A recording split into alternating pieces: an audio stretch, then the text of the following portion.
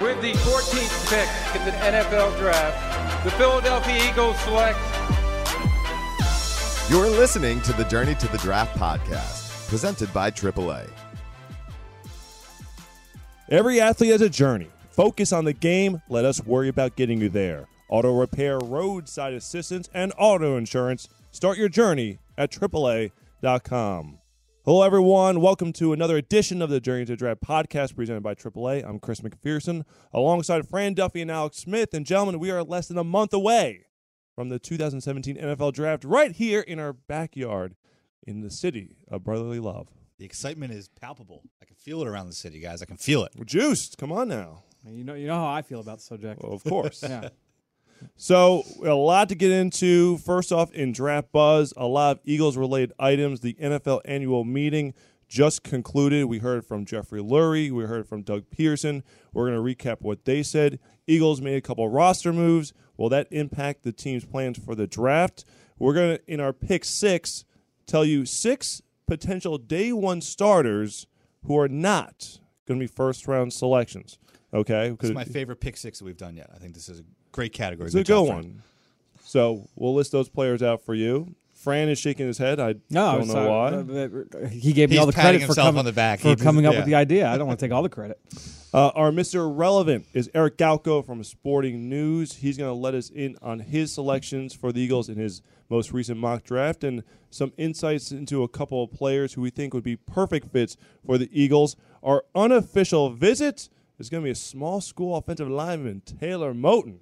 We had a chance to catch up with him at the Senior Bowl. And then your questions in our draft mailbag. Well, let's get things rocking and rolling in Draft Buzz. Now it's time for Draft Buzz. We've got roster moves. Got some news to talk about. Love news. Indeed. So the Eagles fortify the defense by bringing Chris Long, former first-round pick, won a Super Bowl with the Patriots last year, spent most of his career with the St. Louis Rams, and also a cornerback, Patrick Robinson, also a former first-round selection of the New Orleans Saints, was with the Chargers and spent last year in Indianapolis. Gentlemen, what does this mean for the Eagles when it comes to the draft? I don't know if it affects it that much. Obviously, it's 2 positions where the Eagles needed to build some depth. When you look at defensive end with the release of Connor Barwin, and then with what's happened at the cornerback position as well. But I really like these signings. I think they're 2 really good veteran players. Chris Long, obviously, former second overall pick, has done a really good job in his career. And then Patrick Robinson, I really think, is an under-the-radar corner. There's actually an article about him on Pro Football Focus, and, of course, people feel certain ways about Pro Football Focus, but there's a really good article about him and his one season in San Diego, where he actually had a really, really good year. I think they had him as the 16th best corner in the NFL. Signs a 3-year deal with the Colts, and he was injury plagued last year. And that's why he was ultimately released. But he won the second cornerback job in Indianapolis, ended up getting hurt, not being able to play, and that's why he was released. So he signs a 1-year deal with the Eagles, and I think it's a really good under-the-radar kind of move for the Eagles. Yeah, and what it also helps you do is it just gives you a little bit of flexibility going into draft weekend, where, again, you're not forced to make any kind of move in the first or second round that you wouldn't normally make because of what your depth chart looks like at either of those spots, and I think that goes a long way. To me, it does nothing for the draft plans. Outside of what you said, Fran, it doesn't. You're not feeling forced. Really, right. I've got to get a defensive end. I got to get a cornerback. No. Outside of that, don't feel like just because I got Chris Long, well, defensive ends outplay now at 14. Okay, we got to look a little bit long term here when it comes to the draft. So we heard from Jeffrey Lurie, Doug Peterson at the NFL annual meeting. The big takeaway from Jeffrey, I would say, is you've got the quarterback in Carson Wentz. You feel confident about that now, and this is really what the Eagles offseason has been all about, building around him, surrounding him with as much talent so he could fulfill his potential. Jeffrey also talked about the front office structure and just said how important it is that the Eagles hit on these next couple of drafts. And he likes the plan that they have in place. He loves the additions of Joe Douglas and Andy Weidel and what they brought to the table to this point, and Joe is really going to be responsible for setting up the draft board and how he will have final say when it comes to the draft at the end of April. But it's still about building this thing for the long haul. It's not going to be, let's get a couple of pieces in here, turn this team into a 10-6 possible wild card contender, and then be done with it. They want to make sure that they sustain the talent pipeline for years to come. Yeah, I think, and really what that comes down to, and that's when you get to the taking the quote-unquote best available players, and when you can, is because you're not looking at it just for 2017. The goal is to not just be good in 2017, it's to be good in 2018, 2019, 2020, and so on and so forth. And that means adding the best possible players that you can into your pipeline at every position on the depth chart to supplement the roster. To me, it was interesting how Jeffrey's preaching patience. Because he's competitive. He's been the owner since bought the team in 94. 95 was his first full season as the chairman and CEO. He wants to win. But obviously he's learned that he's got to do this the right way. And he's being very cautious. He's like, look, Carson Wentz, he's getting a lot of praise from GMs and other owners at the meeting. It was 1 year, okay? You hope he stays healthy. You hope he continues to grow and develop. He's got all the key traits and characteristics you want in a quarterback, but you got to see that growth and that development.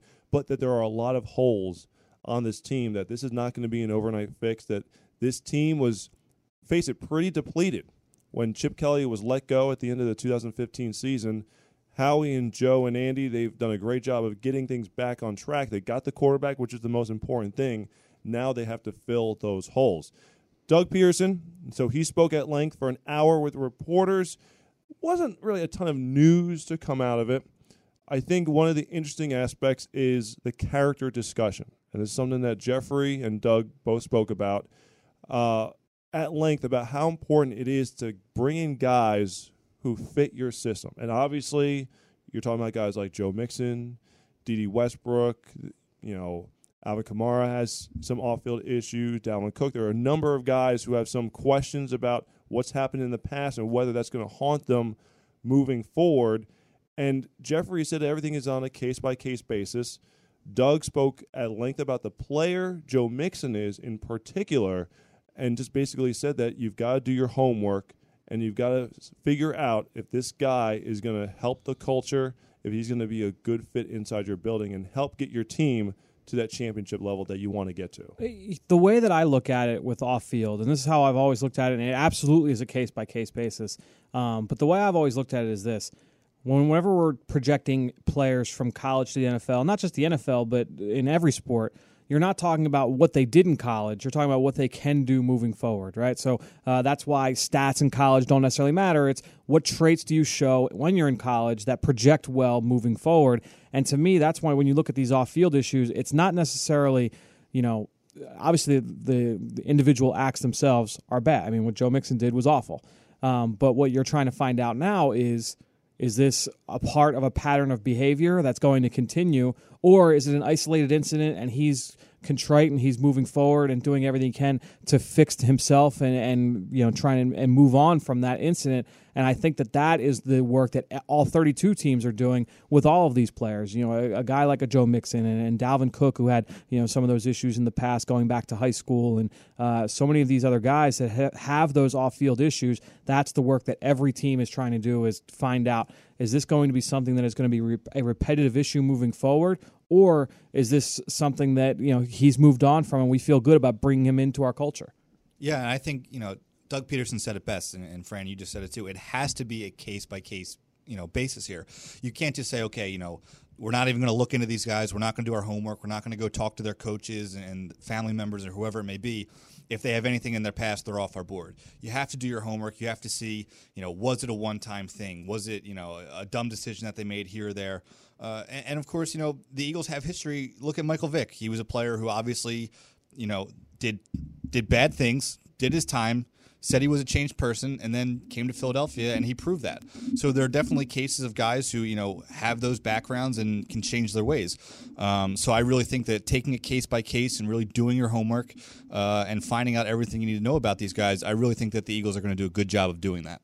So speaking of Joe Mixon, Dallin Jeremiah, former scout for the Eagles, now does a phenomenal job with NFL Network, basically has heard from everyone in the league that if you want Joe Mixon, if you're willing to take the risk of bringing Joe Mixon into your building, you're going to have to select him in the second round.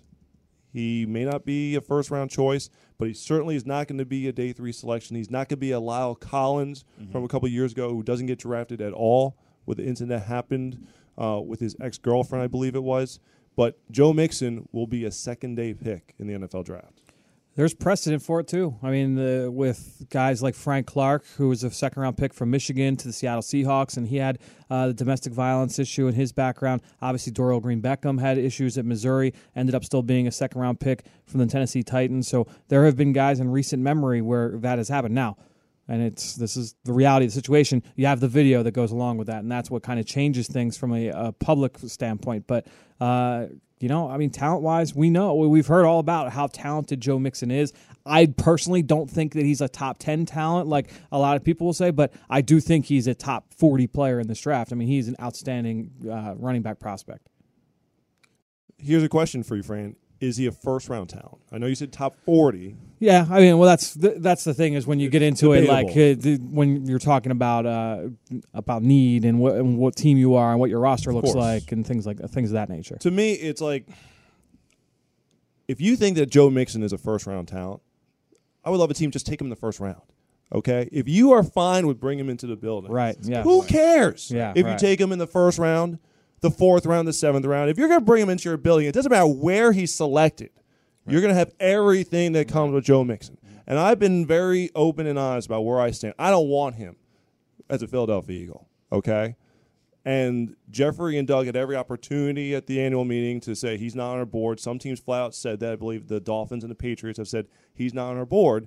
So he very well could be in play for the Eagles who do need a running back. If you're that high on Joe Mixon, I would love for a team just take him in the first round, okay? Right. Be like, we rank him as a first-round grade. Was one of the top 32 players in the draft. Right. Just go. If you're going to be in, go all in. Right. It's not like taking him around later, soothes the situation anymore. No. Right. No. Well, that's why the round 2 stuff doesn't shock me, because I do think that if you feel that strongly about it, I mean, chances are you're not the only person that feels that strongly about it. Certainly. Yeah. And that's the thing. Again, my whole thing here is if you feel that strongly about Joe Mixon, just go take him in the first round, okay? Now, maybe you're trying to get value. You're thinking his stock has decreased a little bit. It hasn't decreased that much. So if you feel that good about him, don't pat yourself on the back and say, well, we did the right thing by waiting until the second round. If you think that he's a first-round talent, now it's one thing if you're like Jacksonville, who may take a running back. They've been linked to Leonard Fournette in a number of mock drafts. Maybe they go a different way. They go with one of the safeties. Maybe they go with a corner. I don't know where they're going to go. Maybe they go Jonathan Allen in the first round, and then maybe they take him somewhere there in the second round, early second round. That may be one situation. But if you're a team in late first round and you need a running back and you have him rated that high, just go for it. So, but again, both Dalvin Cook, I've let it be known where my thoughts stand. Now, speaking of Dalvin Cook, Lance Zierlein said on Twitter that he spoke with one NFL running backs coach who said there's no doubt that Dalvin Cook is the best running back in this draft. He reran his 40 at his pro day and got in the mid 4.4. So he had a not-so-great workout at the combine, sort of dropped his stock a little bit. This certainly helps solidify himself in that conversation in terms of maybe being the first back being taken off the board. Well, here's what's funny about that whole thing, right? Is that his 4.5. He ran the 4.5 in Indianapolis, and that's people expected him to be faster. But a 4.5 for a running back is a fine time. That's an above average time. His shuttle times were awful, and his jumps were awful, and that's the stuff that really goes into your ultimate athletic profile. And he didn't redo those tests. So that kind of our friend Josh Norris from Roto World texted me the same thing actually this morning. It said it's a little weird that he would do the 40 and he didn't do anything else. And my answer was, well, maybe he doesn't expect to improve those numbers. Right. If that's what he is, then that's what he is, which is interesting.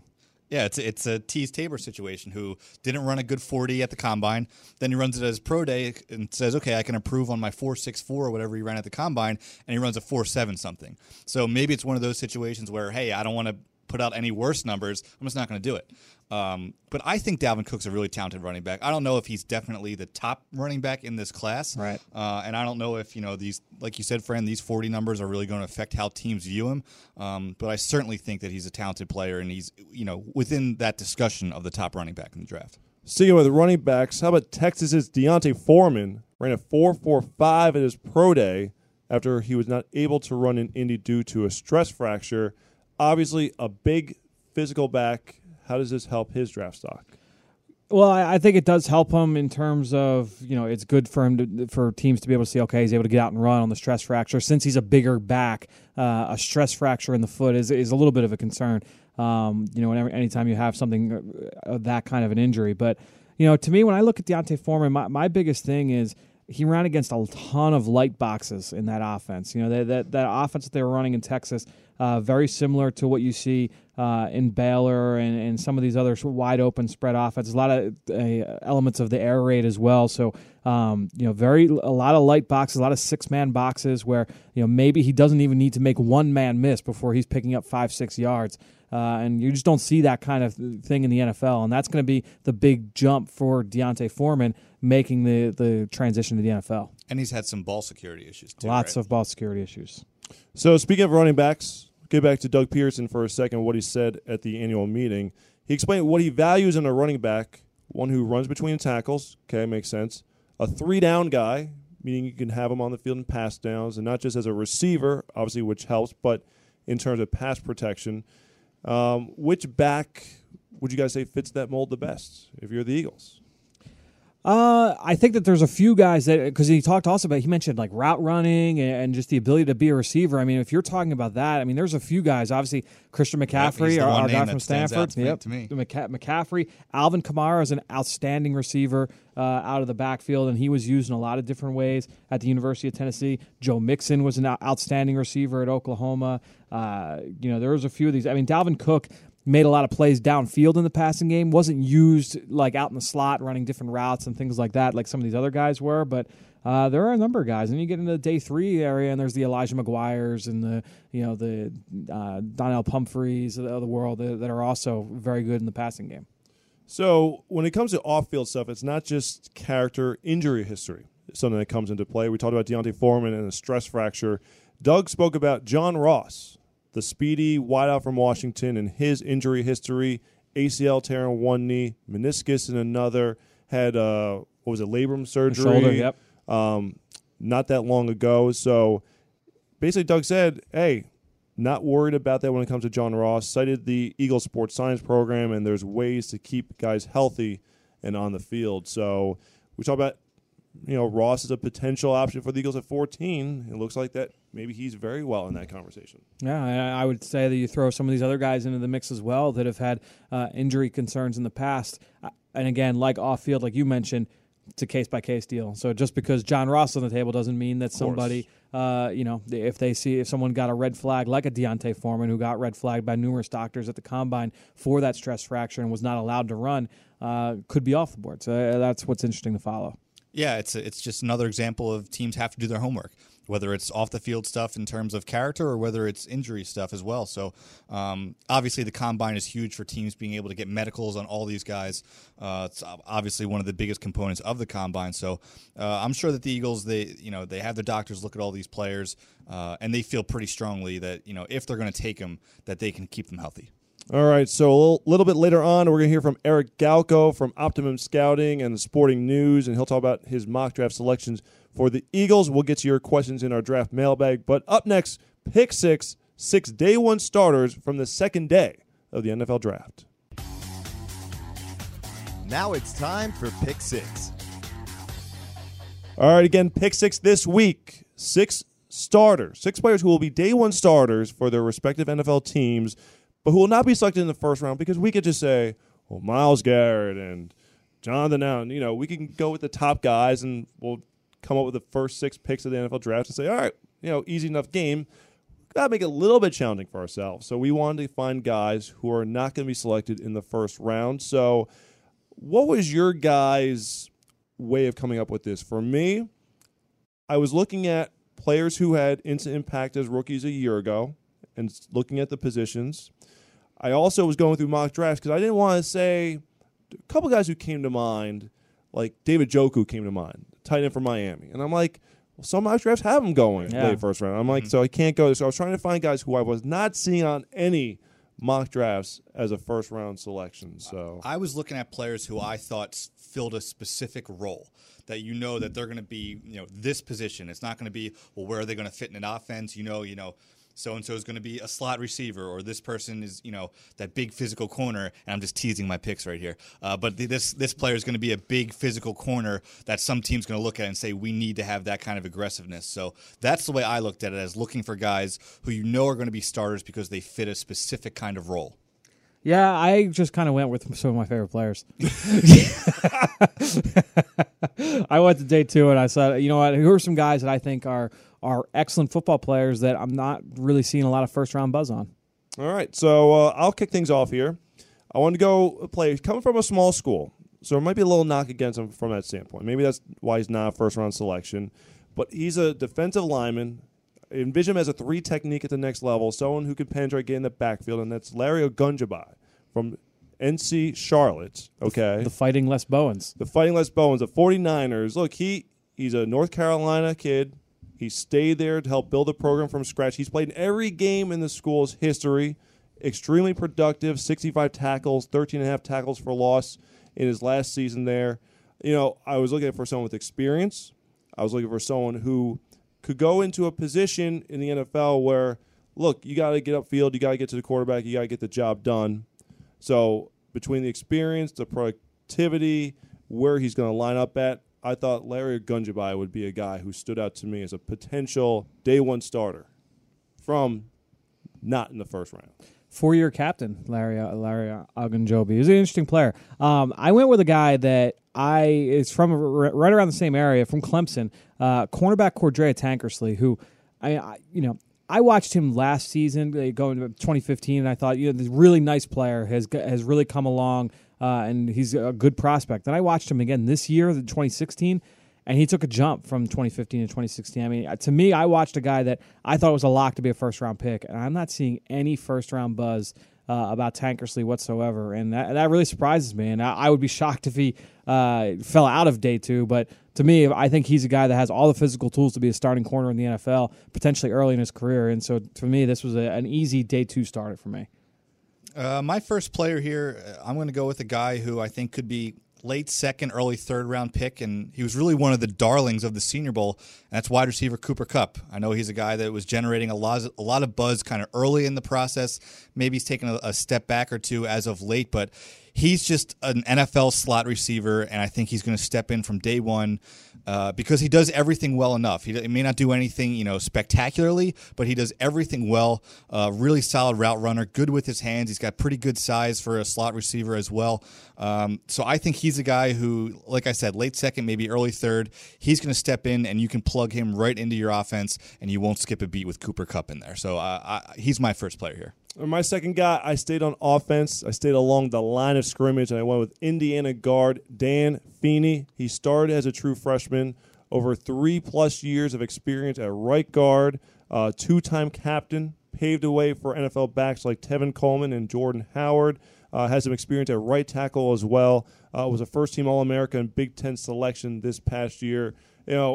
Offensive line is a pretty popular spot where the guy's lots of experience. Boom, we can plug and play from day 1. I think Dan Feeney could be that guy, and he's not someone who's projected like, say, Forrest Lamp or Garrett Bowles to be a first-round selection. It was a really good pick. I like Dan Feeney a lot. And then I stayed in the trenches for my final pick with a guy that, everybody looks at the defensive line group, the interior defensive tackles, and they say, okay, Jonathan Allen, Solomon Thomas, Malik McDowell, all 3 guys, locks for the first round, and those are the top 3. Well, the guy that I think is right on their heels as the 4th interior defensive lineman is Eddie Vanderdoes from UCLA, and I see a guy who's built like a fire hydrant. He's lost a good amount of weight over the last couple years, and you're talking about a player who played at 330 in 2015. He's down now to 303 302 at his pro day, and has just slowly shedded some of those LBs over the course of the last few months throughout the pre-draft process. I loved his teammate, Kenny Clark, last year. He was a first-round pick and a day-one starter for the Green Bay Packers. Wouldn't surprise me at all if Vanderdoes, maybe not going round one, but also turned into a day-one starter as a nose tackle, as a 5 technique and a 3-4, or as a nose tackle and a 4-3. I think he could play any of those roles. So what exactly does Vanderdoes do well? He does everything well, but really what stands out... He does everything well. He does everything well. To me, I mean, I look at a guy who's got a strong anchor and he uses his hands really well against the pass, high motor. I really like him a lot. Well, a guy who I really like a lot here, and I'm staying on the defensive side of the ball, is Rasul Douglas, the cornerback from West Virginia, mainly because of his size. 6'2", 209 pounds. He's got 32 and 3/8 inch arms.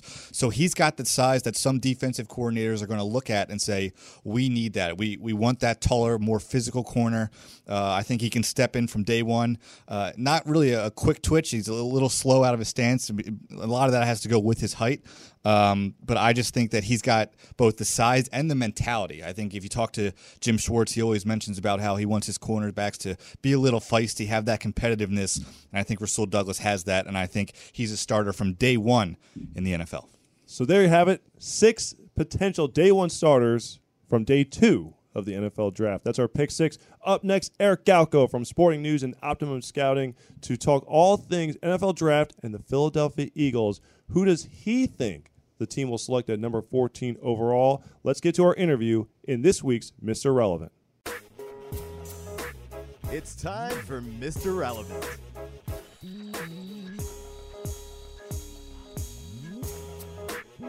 This week's Mr. Relevant on the Journey to the Draft podcast, presented by AAA, is Eric Galko, the NFL lead draft analyst for Sporting News, and he has his own draft guide, which is available at OptimumScouting.com. You can follow Eric on Twitter at Optimum Scouting. And Eric, in your latest mock draft, you have the Eagles selecting a cornerback, Alabama's Marlon Humphrey, at number 14. Can you take us into your reasoning for the pick? Yeah, I think certainly the Eagles have addressed, at least the short term, the receiver position in free agency so far. Certainly Alshon Jeffrey being a one-year guy. We'll see if the Eagles want to add more receivers in this draft class. I think it's certainly possible even around 1 is in consideration. But I think cornerback is still their biggest need. And I think Marlon Humphrey is a great fit. I think Humphrey is our number 2 rated cornerback in this draft class, only after Marshawn Lattimore of Ohio State, who will be a top 10 pick. And I think what Humphrey has played this year as probably Alabama's best cornerback, although they certainly have a lot of talent in that defensive backfield. But long, physical, can play in the perimeter, can play a little cover 3, can press.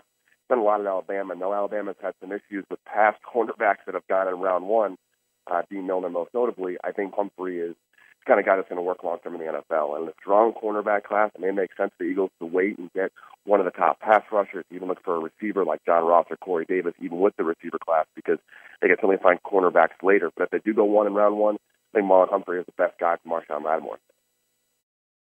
Eric, I know following your work and looking at that mock draft, I know you feel that a guy like Deshaun Watson, Patrick Mahomes, Mitch Trubisky, 3 quarterbacks could potentially go top 20. I know you feel very strongly about both tackles, Garrett Bowles from Utah, Cam Robinson from Alabama. You got the 2 big safeties. These are all positions that a lot of analysts don't see as particularly big needs for the Eagles, but if all 7 of these guys were to go ahead of the Eagles at the 14th pick, are there any big-name players that could potentially fall that many fans aren't expecting to fall to the number 14 selection?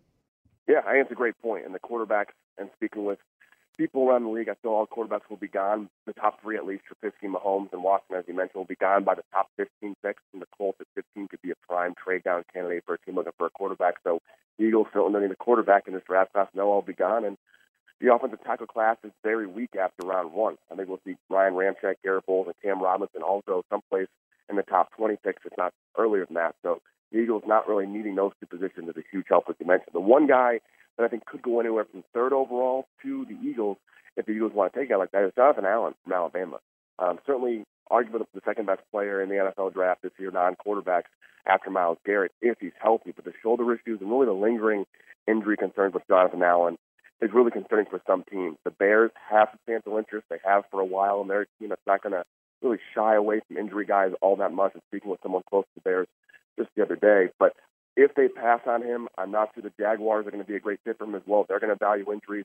The Titans and John Robinson, the GM there, won't take an injury guy with a fifth overall pick. So I think after the third overall pick, it's tough to find an ideal location for Jonathan Allen. And with an injury guy like that, teams aren't going to want to trade up for him. So I think Jonathan Allen can really fall somewhere in the teams. I think if he's there for the Eagles, it'd be hard to pass up and arguably the second best player in the 2017 NFL draft. Eric, the running back position is certainly interesting to look at for the Eagles as well, and certainly we know the big names at the top with guys like Cook and Fournette and even Christian McCaffrey. But you have the Eagles taking Alvin Kamara in the second round. What do you like about him as a runner? I think he does everything well. I think in a running back class that's not as deep as I think some want it to be, I think he's going to be somewhere, probably go before the Eagles pick again in the second round. As a running back because he does everything well. He can play between the tackles. He accelerates so well at the second level. I think we're going to see Fournette go someplace in the top 10 or 15 picks. I think as high as 4, 6 to the Jets, and 8 to the Panthers all could be in play for Fournette, so he won't be available in the Eagles pick. I think Dalvin Cook may slide at the top of round 2. I think the Jaguars' top of round 2 might be Dalvin Cook's location. McCaffrey someplace in the top 25 picks of round 1. But after that, Kamara, Deontay Foreman, all in the mix. I think pretty much the Eagles looking for a running back in round 2 or 3. And while we've heard a lot about this running back class really for 2 years now on how talented it could be, it's not as deep as I think some want it to be. I think Kamara and Deontay Foreman are worth that pick. I think both would be good fits, but Kamara especially because he can kind of do everything well, let Darren Sproles, let these other running backs that the Eagles have that can kind of be utility guys play alongside of him. Eric, you live in the Philadelphia area. You obviously hear the sports talk buzz about what's going on with the Eagles and who the team should pick.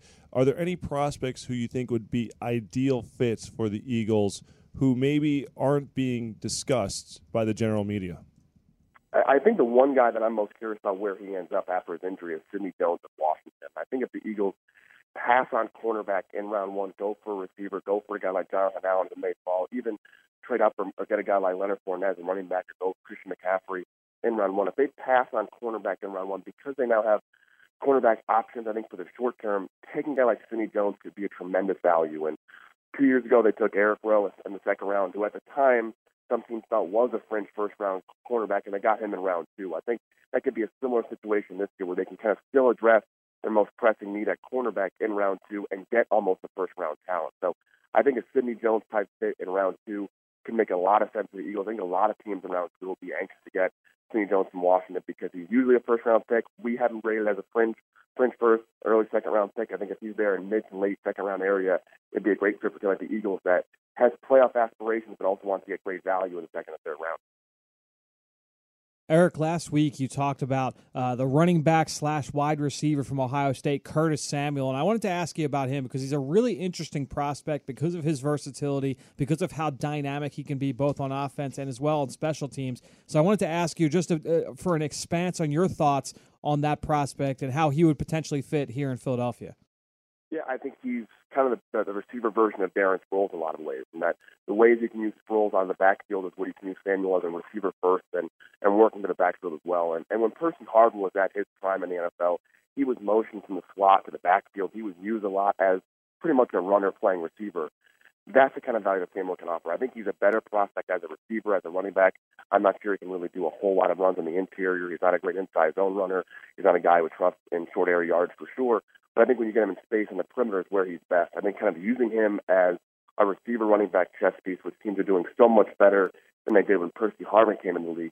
You can line up Samuel at running back, motion up to receiver, or vice versa. Playing him and Darren Sproles together could be a dynamic opportunity for the Eagles or really any team that has another staff back that can play alongside Samuel. I think that versatility is so important. I think for teams who have established receivers or have established running backs but still want to add to their offense, the Bengals, for example, or the Carolina Panthers, who have to add a new wrinkle to their offense, and the Eagles could be that as well. Samuel is that wrinkle that is still an offensive centerpiece to kind of have a lot of versatility in your offense, but also adds so much more in terms of making other players better and kind of taking touches away from your key guys. So I think the Eagles, who don't want to have overburden Darren Sproles, they don't want to overburden the receivers making a lot of plays. Samuel can run so many easy routes or easy screen plays or easy reverses that kind of set your offense up to be more versatile moving forward. So it's not necessarily what Samuel does as a receiver or as a running back, but what he can set up your other teammates to do in the course of an offense. Eric, I'm curious to get your take on Florida cornerback Teez Tabor, because I saw on your big board that was posted earlier this month. I think you had him in the top 10. He goes out and runs a 4.7 at his pro day. Does that affect how you view him as a potential first-round corner?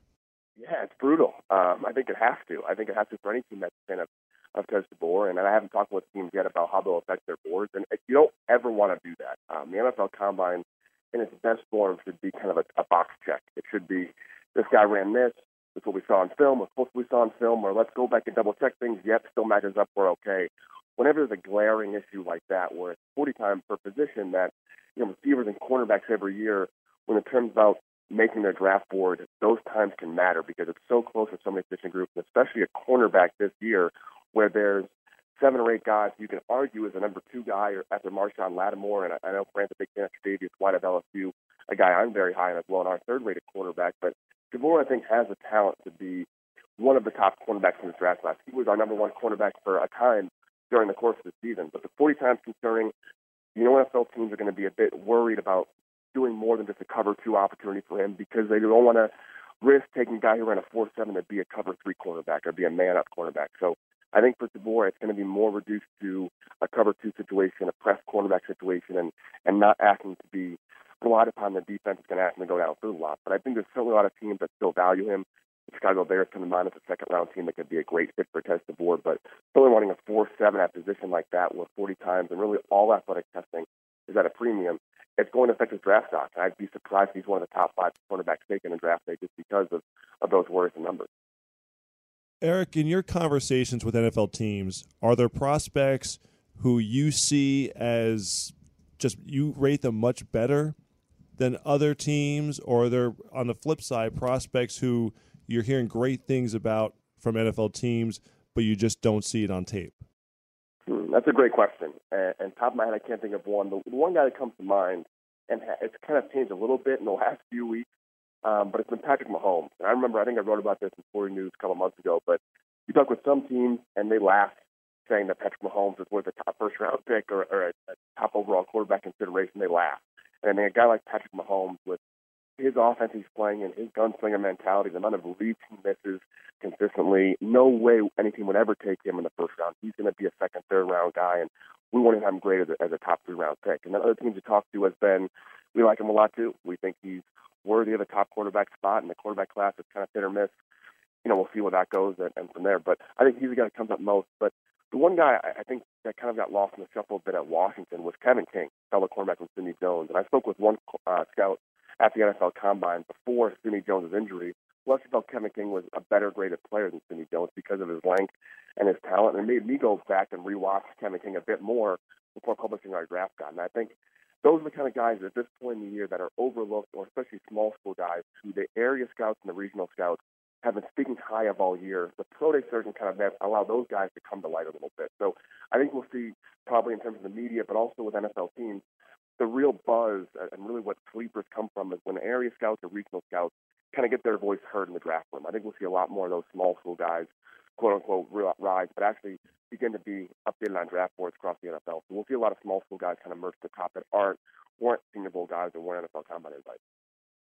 Eric Galko from Sporting News. You can also purchase his draft guide at OptimumScouting.com and follow his work on Twitter at Optimum Scouting. Eric Galko, thank you very much for joining us here on the Journey to the Draft podcast presented by AAA. Appreciate it, guys.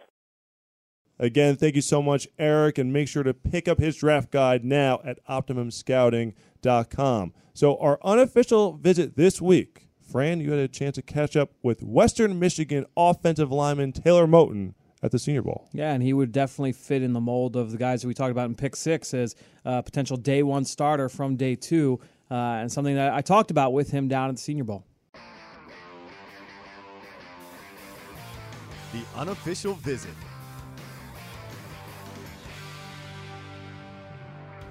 Here now with Western Michigan offensive lineman Taylor Moton. And Taylor, I feel like we don't ask the question enough. What's it been like? What's the experience been like so far, the first couple days down here at the Senior Bowl? Oh, it's been a wonderful experience so far. I love the people I've met, wonderful hospitality here. I've already made a lot of friends on the football team, and I've loved the experience to really get after it and just get better. For fans that have yet to see you play, can you give us a quick scouting report? Of myself, I'd just say, I'm someone who always plays to the whistle, someone who's going to get after it, versatile.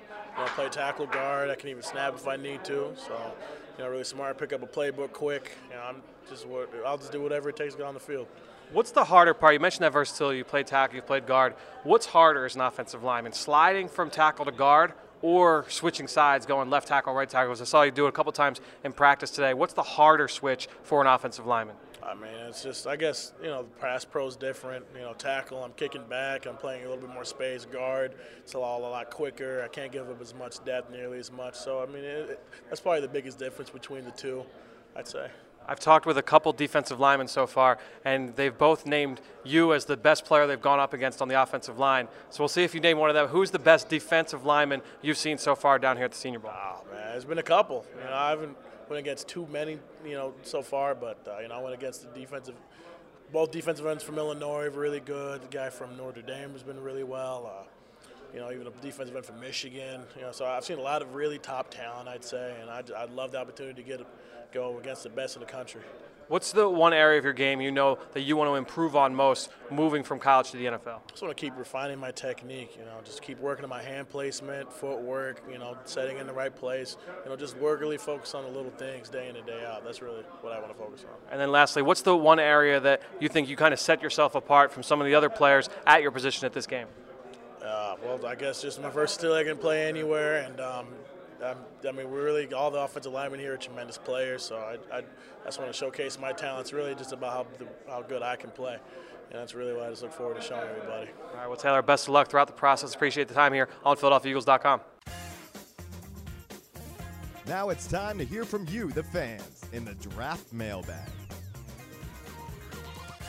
Now it's time for your questions in our draft mailbag. Our first question comes from @Sticks5212 on Twitter. What are the odds of Leonard Fournette being there at number 14? I don't know what the odds are, but I think that it's that's possible. The question here, yeah, Frank. I think it's. I do think it's possible, though, right? I mean, yeah, we think he could go as high as 4, and that seems to be like the chic pick right now for the Jaguars because of all the money they spent in free agency at some of their other perceived areas of need. And when you look at the value in this draft, it seems like Tom Coughlin is preparing to make Leonard Fournette the 4th overall pick. But when you look at the rest of that top 10, I mean, Eric brought it up earlier, okay? The New York Jets, maybe at 6, potentially the Carolina Panthers. They've been connected to Fournette often throughout the process. After that, is there anybody else there that would pull the trigger there? Maybe the Bills, maybe the Browns with the 12th pick. But after that, I kind of think it is possible. And if if people are worried about running back value in the first, especially in this draft with so many other quality options later, could he fall? I think it is possible. I think the odds are really, really low that he falls to 14 because, despite, all the talk about running backs and value in the first round, I think he's the first running back off the board. And I'd be really, really surprised if he makes it out of the top 10. All the teams that you just mentioned, Fran, I think he's just too talented to make it out of the top 10. So I would love to see him there at 14, but I just don't think it's going to happen. How many quarterbacks go in the top 13 picks? I mean, I loved Eric's answer of 3. Yeah, 3 would be. That's like the dream. That's like a pipe dream. I think like 1 for sure, maybe 2, maybe a second, right? But you got the 2 safeties. That gives you 3. You've got how many receivers? You got Corey Davis, Mike Williams, John Ross. Maybe 1 of those 3. 1 or 2, 3. Now you're already knocking that number up close to in half. I don't know. I just think it's possible. I think it's possible. Solomon Thomas for sure. I think goes that high. Probably Jonathan Allen goes that high. Reuben Foster.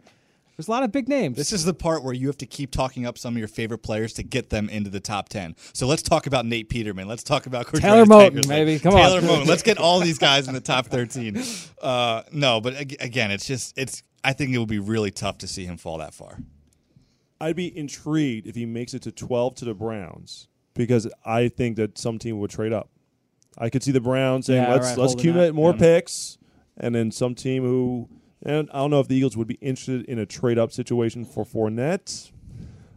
I don't know. I would love to have him in Midnight/Kelly Green. Yep. But I don't want to give up draft capital to do it when you can have other guys later on. For the people that hate the idea of drafting a running back in round 1, they would absolutely abhor the idea of trading up in the first round for a running back. Because now you're spending 2 picks to Would take Fournette be the exception, though? That's what situation, I think that a lot of people feel differently about it. I agree with you on that one. So I think not that I'm against. I love Fournette. I'd be happy with Fournette. So odds. So we're going odds. I'm gonna say 5%. Oof. I'm right around there. Maybe 10%. 10% chance. I'm going to go 14%. Okay. 16%. 16%. I'm sticking with 16. 14% was better because that's our draft spot. Well, that's why I wanted to go higher than that. All right. At R_Purdy on Twitter, how much does Desmond King, the Iowa corners, 4.51 in the 40 help him? Is he a fit with the Eagles? I feel like his body of work is being slept on because of suboptimal athletic profile. I definitely agree with that second part. I do think that everybody is kind of sleeping on Desmond King at this point. He did not have a strong week at the Senior Bowl. He came in smaller than people thought. He didn't, he's just not a great athlete when compared to some of these other guys. And so when you look at all of that, you say, all right, well, what is Desmond King? Some people rank him now as a safety. And look, regardless of whether he's a safety or a slot corner or even a potential outside guy, Desmond King can play football. I mean, he's super instinctive. He's got outstanding ball skills. He's really tough. He's a great tackler. I really like Desmond King. It's just a matter of where's his best fit. Is he a slot corner? Nothing wrong with that, by the way. He could be a great slot corner, or he could be a good safety down the road. Whatever he is, I really like his game. All right, our next question comes from @Jackson_Raheem, our good friend. Wants to know, should the Eagles draft Adam Shaheen in the second round? Friends making a face at that one. And then James Conner in the 4th round. I think James Conner around 4, I think all 3 of us can get on board with, right? That's something you feel pretty good about that one? Yeah, I think I could. You can get on board with that. I like James Conner. Love his story. Sure. Like him as a player. Yeah, probably around 4 would be fine. I feel good about James Conner around 4. He doesn't seem like a flashy running back. He's not. He's just a guy who's going to lower his head and kind of run straight forward. He's meat and potatoes. Yeah. Well, he's meat and but Adam Shaheen was a little rich for me around 2. Outstanding size, extremely productive at a lower level of competition, a much lower level of competition. I just wish that at his size he dominated more as a run blocker at that lower level of competition. That's like my biggest hang up with him, honestly, is that I wish that, at his size, that he was able to just completely destroy Division II athletes that are going to be, working at convenience stores in 2 years. Like I wish that he was able to do that a little bit more.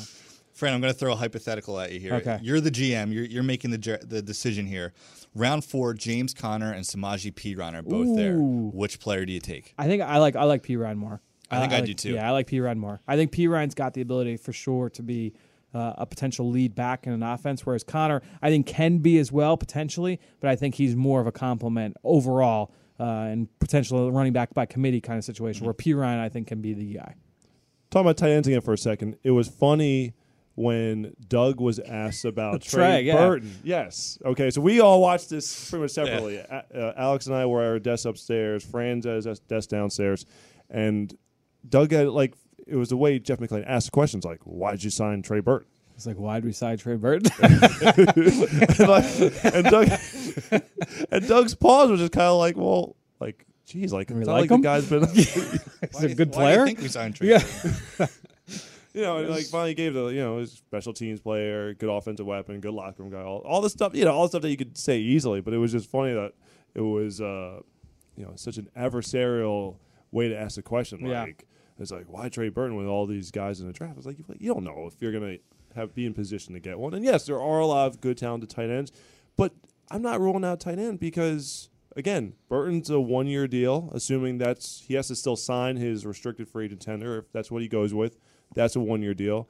And Brent Selleck, look, Mr. Philadelphia embodies everything you want in the Eagles, but if you're looking, 2-3 years down the road, you're probably going to have to think about the future after Brent Selleck from that regard. So I certainly don't rule out tight end at all, whether it's earlier or later in the NFL draft. Yeah, I don't rule out a tight end either. And my thinking is that even though Trey Burton is officially a tight end on our roster. I think he's more than that. He's really, if you could put special teams next to him on the roster, I think that's his biggest thing right now. But even on offense, he's a tight end. You can spread him out and play wide receiver. He's gotten carries as a running back in emergency situations. So he does a lot more than just a typical tight end, which is why I think the Eagles could look to pick up maybe more of a traditional kind of tight end in this draft. Can I throw out a name in day 3 that I love? Okay. George Kittle from Iowa. Oh, yes. I love George Kittle, man. I watched him. I knew him from a year ago because law firm. Henry Krieger Coble, and he's his cousin, believe it or not. And I loved Henry Krieger Coble. It's his cousin. I watched Kittle last summer, and I was like, oh, yeah, I like him. I don't love him. And I watched him again the other day, and I'm a huge, huge fan of George Kittle and what he brings to the table. I thought you were going to go with Michael Roberts there from Toledo. Yeah, you like Michael Roberts. I do like Michael Roberts. You like Michael Roberts. Don't put words in my mouth. Our next question comes from at @A_B Right on Twitter. How long does Ishmael Zamora fly under the radar? I don't know, man, but he's super, super talented. I think that even not just counting off the field, you can compare him from a physical skill set standpoint to a Josh Gordon, to a Martavis Bryant. I mean, he is long, he is explosive, he goes up and he attacks the football in the air. Needs to be a more polished route runner. He's not a refined player right now, but physically, I mean, he is extremely, extremely intriguing. All right. Our last question here comes from @Sean Eham. What are your thoughts on Shelton Gibson for the Eagles, the speedy wideout from West Virginia? Yeah, I think he offers definitely the speed element to an offense, and if you're looking on the middle rounds, the late rounds, I think he definitely offers that. I do think that there are areas of his game where he can continue to improve. I'd like to see him get a little bit better with his releases off the line of scrimmage. I'd like to see him get a little bit better as a route runner, but he offers great value as a kick returner, and he's also got that speed element. So that's really the big thing when you look at Shelton Gibson and what he can offer right now. So, folks, that's going to do it. That was a juicy edition. It was. Of the Journey to Draft podcast. Brought the juice. We brought the juice. Brought the juice indeed. Special thanks once again to Eric Galco from Optimum Scouting and Sporting News for being our Mr. Relevant. We're going to give some love to our producer, Brian Thomas, for making things happen behind the scenes. For Alex Smith and Fran Duffy, I'm Chris McPherson. Folks, we'll be back with another edition next week. I will be away, so I'm going to trust the boys. Oh, no. To hold down the fort, to be able to dominate the podcasts, okay? Shorthand it. You guys will be just fine. I have plenty of faith in you guys. So until then, thank you for listening. We'll be back next week.